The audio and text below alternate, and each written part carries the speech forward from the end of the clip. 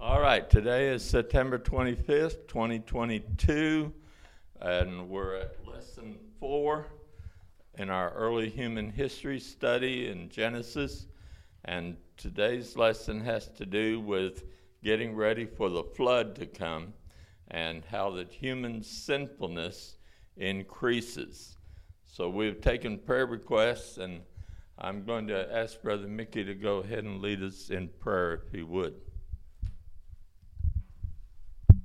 Heavenly Father, we are thankful, dear God, for this day. We're thankful for your blessings and your watch care over us, bringing us to this time where we can come together, Lord, and look into your word and hear and learn more about you and what our situations are in life. Father, today there are many needs within our body of believers. Heavenly Father, we lift them up to you today. Thank you for ministering to Mary Alice and Dennis, Heavenly Father, for our new home. I know that it is stressful, Lord, anytime we have to move from one place to another. But I know, Heavenly Father, your hand is upon them. Guide them and direct them. Strengthen them, oh God, Lord, and help them to realize that there is a place there, just as it was in Dallas, to serve you and to know that you are leading and guiding in their lives. We continue to lift up Betty Moody unto you today, Father, and ask for your strengthening hand and your anointing spirit, Lord, as she goes through this chemo. Heavenly Father, we know that you are the great physician that healeth all of our diseases. We pray today, Heavenly Father, that you would continue to touch and to continue to minister into her body, mind, and spirit. Heavenly Father, may she be comforted in knowing that you are with her to guide her and strengthen her through these days. Father, we thank you for those that are not here. We ask you to be with them as they travel. Lord, be with Theta and Robert. Lord, we ask your hand to rest upon them, give them strength and comfort, Lord, in this time. Father, around the world today, and especially in the United States, it seems like the enemy is at charge with the swords open to do anything and cut asunder your body of believers. Father, today we ask you to give us strength, energy, and encouragement, oh God, Lord, to stand firm in these days, Lord, against the enemies that would come against us. Lift us up and help us to see you and know you as a personal one-on-one relationship. Lord, we thank you for this class.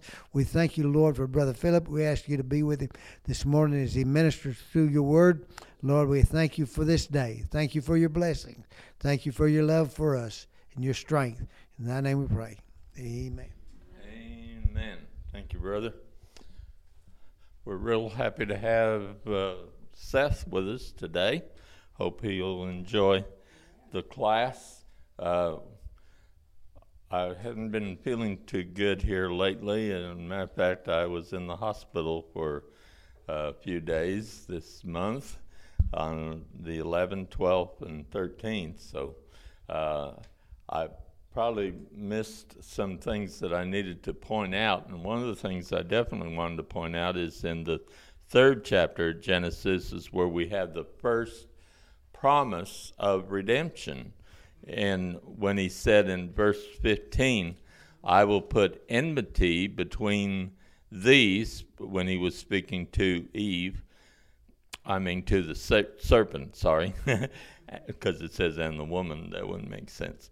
And the woman, between thy seed and her seed, it shall bruise thy head, and thou shalt bruise his heel.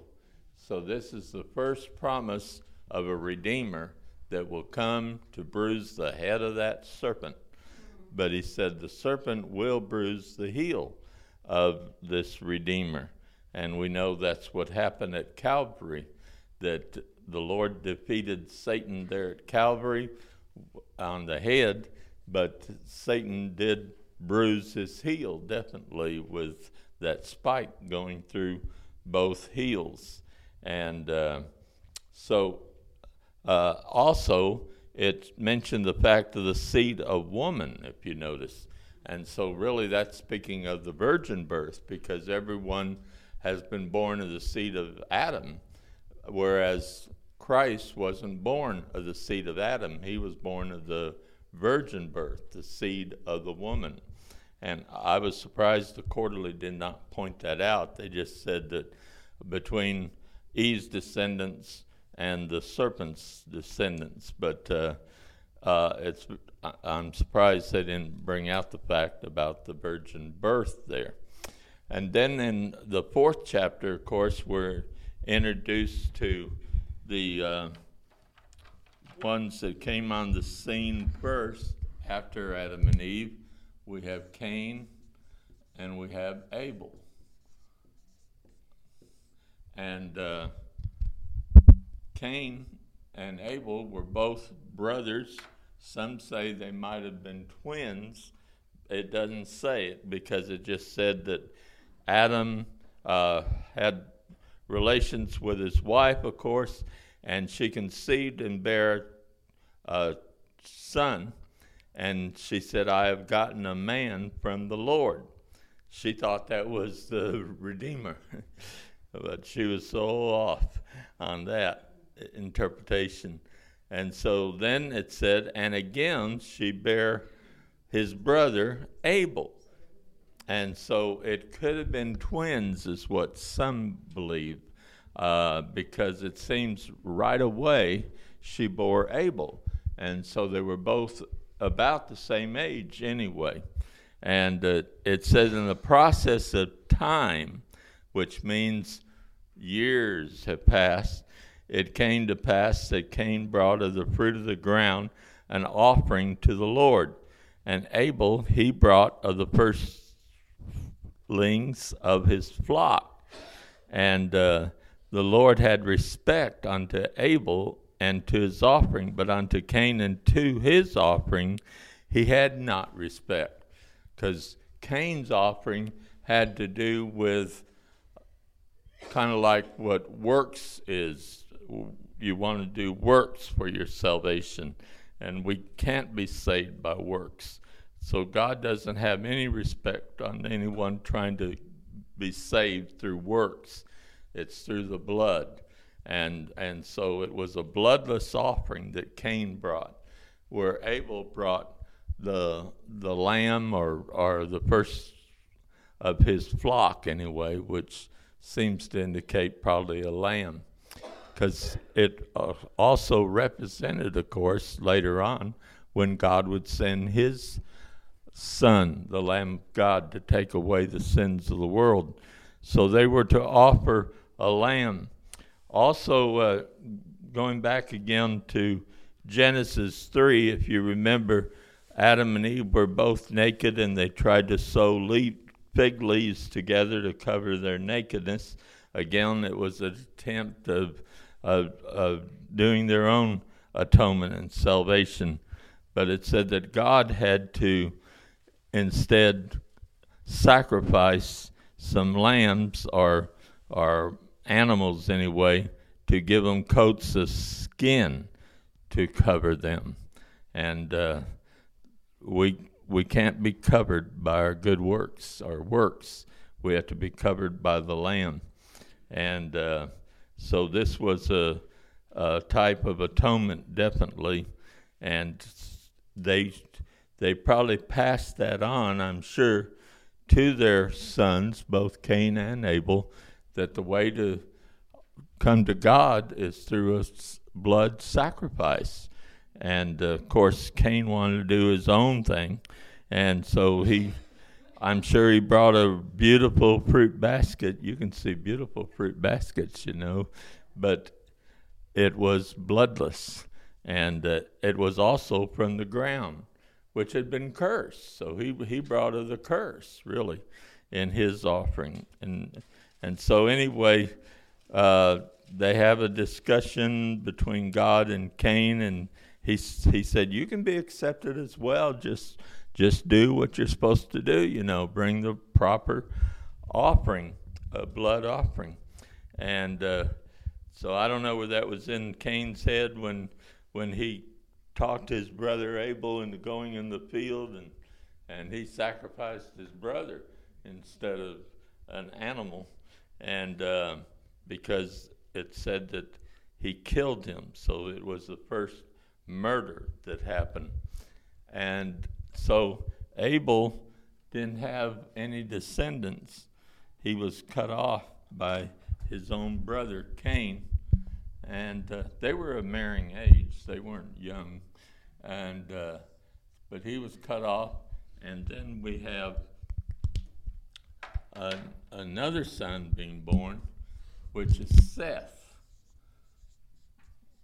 I was telling Seth we're going to study about him some today, because, or the namesake anyway, because it said that the days of Adam after he had begotten Seth, well, I'm sorry, I'm not used to this Bible. Adam knew his wife, and she again bare a son after Cain had killed Abel.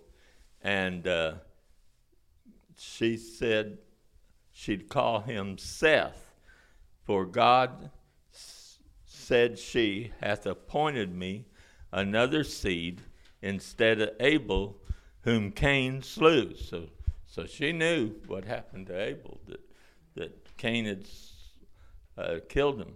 And of course Cain had to flee from there, and he said, anyone that sees me is going to kill me when they find out what I did to my brother. And God said, well, I'll put a mark on you that if anyone touches you, they will be avenged or revenged 7 times. And so Cain was spared from someone killing him by that mark. And later on, we know a descendant of Cain was Lamech, and he also killed someone.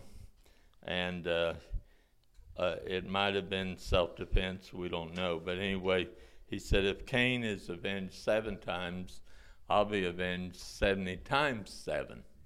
And that's an interesting number, because when Peter asked Jesus, how oft should I forgive my brother? 7 times? And Jesus said, I say not 7 times, but 70 times 7, which is what Lamech said about how that God would protect him 70 times 7. So anyway, we have a line that comes now from Seth that becomes more of a godly line, because after Seth came on the scene, it said that they began to call on the name of the Lord. If you notice in verse 26 of the 4th chapter, to Seth, to him, and also there was born a son, and he called his name Enos, and men began to call upon the name of the Lord. So they look at Seth's line as more of a godly line than Cain, of course. Of course, Abel was the righteous one. And Jesus said, from righteous Abel unto Zechariah or something, all this blood that has been shed as they have been martyrs for the Lord. And, of course, when Cain killed Abel, God asked him where his brother was. He said, I don't know. Am I my brother's keeper? And he said, what have you done? For the voice of your brother's blood is crying to me from the ground. So blood can cry out to God. And those that shed innocent blood definitely cries out to God for revenge. As we read in Revelation, those that were under the altar, that they said, how long before you avenge our blood that was shed? So when Jesus' blood, though, was shed, it didn't cry out for revenge. It cried out forgiveness. And but there is a voice in blood.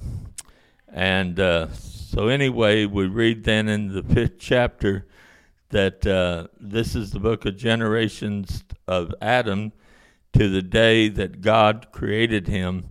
In the likeness of God he made him. And it gives the age of Adam. And verse 3, Adam lived 130 years, and he begat a son in his own likeness.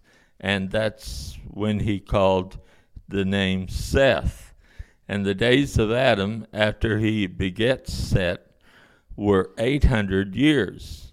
So all the days that Adam lived were 930 years before he died. So if you get to find a timeline on some of these dates and days, you'll find that Adam was still alive when Methuselah was here. Is that what you're going to point out? No, I was going to say Adam was 130 when he had Seth. And honestly, I'm thinking that when Adam and Eve got together, they were cranking out kids. I'd say by the time Seth was born, he had 100 siblings. Yeah, I'm figuring she's right. every nine or 10. Right. And there was no law against incest back then, and so They didn't have the corruption. they had to marry in the family at the beginning there, because everyone says, well, where did Cain get his wife, Well, that's why, because like he said, they had many children besides those, but they wanted to point out the line of Seth there that is a godly line. And so when it said all the days of Adam were 930 years, and then he died, Perry Stone points out the fact that God told Adam, if you eat of this and the day you eat of it, you'll die. Well, with God, a day is 1,000 years. So Adam actually died before he reached 1,000 years. As a matter of fact, no one has reached 1,000 years in biblical times. The one who was the oldest was Methuselah, and he lived to be 969 years age. So he had many birthdays. and since they lived so long, they did be able to progenerate and have a lot of children. And so the population was growing real fast on the earth. And I think both Cain and Abel had kids. Abel might have. We're not sure on that because they were both marrying of age. But we're not told whether Abel had any children. But he could have. So That it didn't say that Abel did, because it definitely said Seth did. right. He's only hitting the highlights, because if you were to explain everything, No, yeah. I think that book would be this thick. Yeah. And that would just be one chapter of Genesis. And that's why he uses that term in the process of time, because time was ticking by and a lot of the years were going by. So anyway, we come to in the 5th chapter in Seth's line, we find that he had a son named Enoch. And Enoch lived 65 years, and he begat Methuselah. And so Enoch walked with God, and as far as we know, Methuselah probably walked with God too, since Enoch had this son, Methuselah. He walked with God after he begat Methuselah 300 years, and he had then sons and daughters. And all the days of Enoch were 165 years. 300, sorry. Like I said, this is a smaller print Bible than I'm used to. 365 years that he walked with God. And so it wasn't just he walked with him a few days and God took him, but he walked with him 365 years. And that's an interesting number because there's 365 days in a year on our calendars. And so if Enoch could walk with God 365 years, we should be able to walk with God 365 days.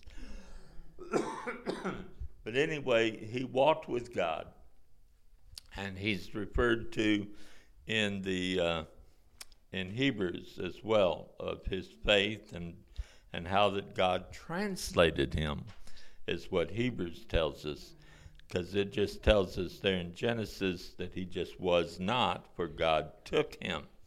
But it was a translation or a rapture is what happened. So God has tested out the rapture in several people, and Enoch was one of the first ones. And so Enoch is really a type of the bride of Christ that will be raptured before the tribulation, as Enoch was raptured before the judgment of the flood. So anyway, and then it tells about how long Methuselah lived, of course, and he was the person that has lived the longest that we have record of.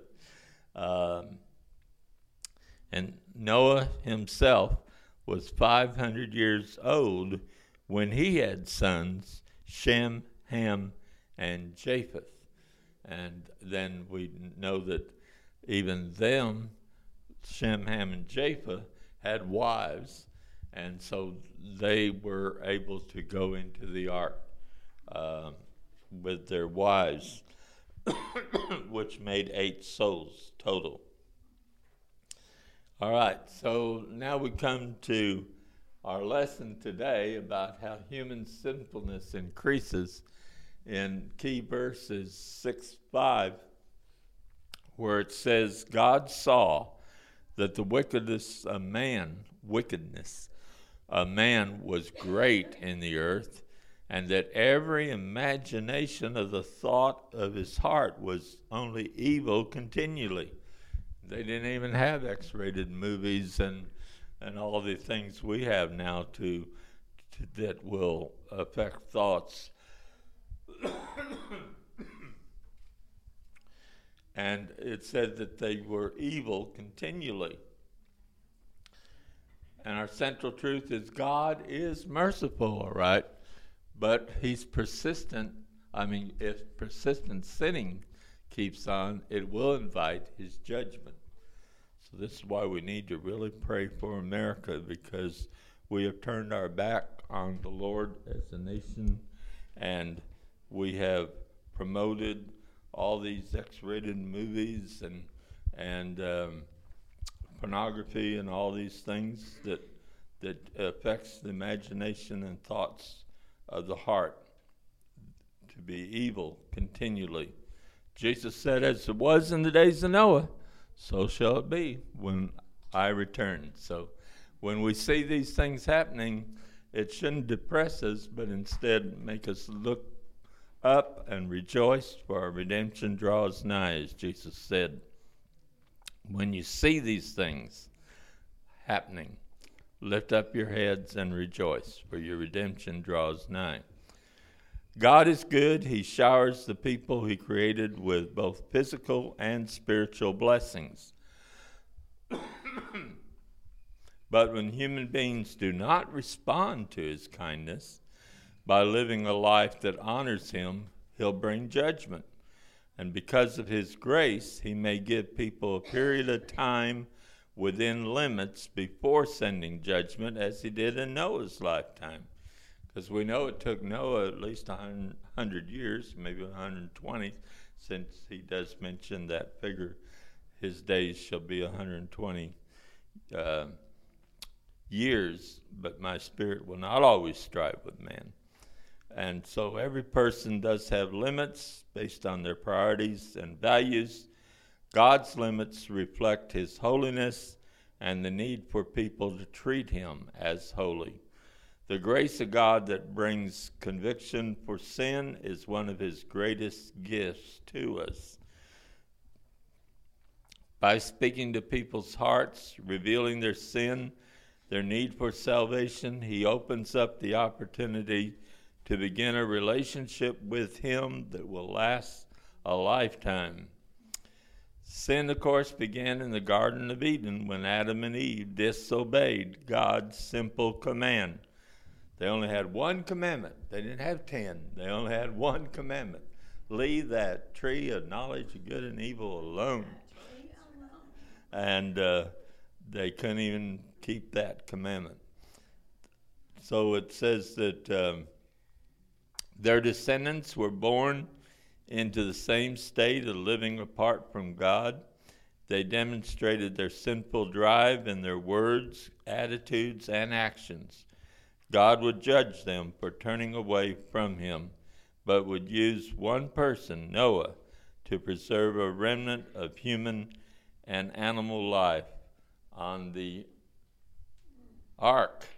And so we passed out these diagrams of the ark that he tells Noah to build this ark. And of course, as someone, I think Sherry was pointing out, it's in the King James, it's all in cubits, and so we don't usually use cubits these days. It's kind of like the metric system. Metric. There we go. I can't figure out the metric system either, and so I'm glad we haven't gone into the metric system here in America. But there was a time when they were thinking about doing it. But anyway, you see, yeah, they do in some things on the computers and things. I'm doing a project for the Army, it's all metric. Oh, okay. There you go. Yeah, some do still use it, but normally we're thinking more of inches and feet instead of the metric. And so it breaks it down for you in the feet there, and how that it illustrates the fact that it was as long as a football field, which is 300 feet, because the ark was 450 feet wide. I mean, not wide, long. And then there was 75 feet for the width, which they showed could be for 2 school buses. And also the volume, it says it was enough for 570 railroad stock cars. You've seen those stock cars. And so that's interesting how that it breaks down about dimensions there, and how that there was plenty of room on the ark for anybody that wanted to get in. And the same way with Calvary, there's always room at the cross if they'll come to the cross. But how many have rejected the cross, just as they rejected going into the ark? But God has provided an ark of safety. And Jimmy Swaggart sings a beautiful song, "Come into the ark," because he says there's a storm called God's Judgment Day, and we need to come in while the door is open, because we're told, when we'll be studying this next week more about Noah's Ark, how that after everyone was in, God shut the door. And when God shuts the door, no man can open it. And I'm sure Noah would have loved to have opened it when they were begging him to open the door. But he couldn't open it because God had shut him in. God shut the door. And it'd be up to God to open the door after the flood. But the way it was built was interesting, because it was made of wood that would float. It wasn't made a sailboat, it was made a float boat. And so it was all in the hand of God how it would float and where it would end up. So anyway, we know we're out of time, but we'll get into that next Sunday, hopefully. Lord, we thank you for your word. We thank you, Lord, that you have provided a way of salvation through the cross. And help us, Lord, in following you and inviting others, Lord, even as I'm sure Noah did, to come into the ark of safety. But most people, they want to do their own thing and are not interested. But we pray that the Spirit of God will deal with hearts, because you said, my spirit will not always strive with man. And Lord, we thank you that the Spirit will strive and will convict people. And we pray even today in this service to follow that the conviction of the Holy Spirit will be there to draw people to you, to the ark of safety that is you, Lord. And we thank you for it, and bless our service today. Anoint every part of it, we pray. In Jesus' name, amen. God bless you. We're just 5 minutes over. Google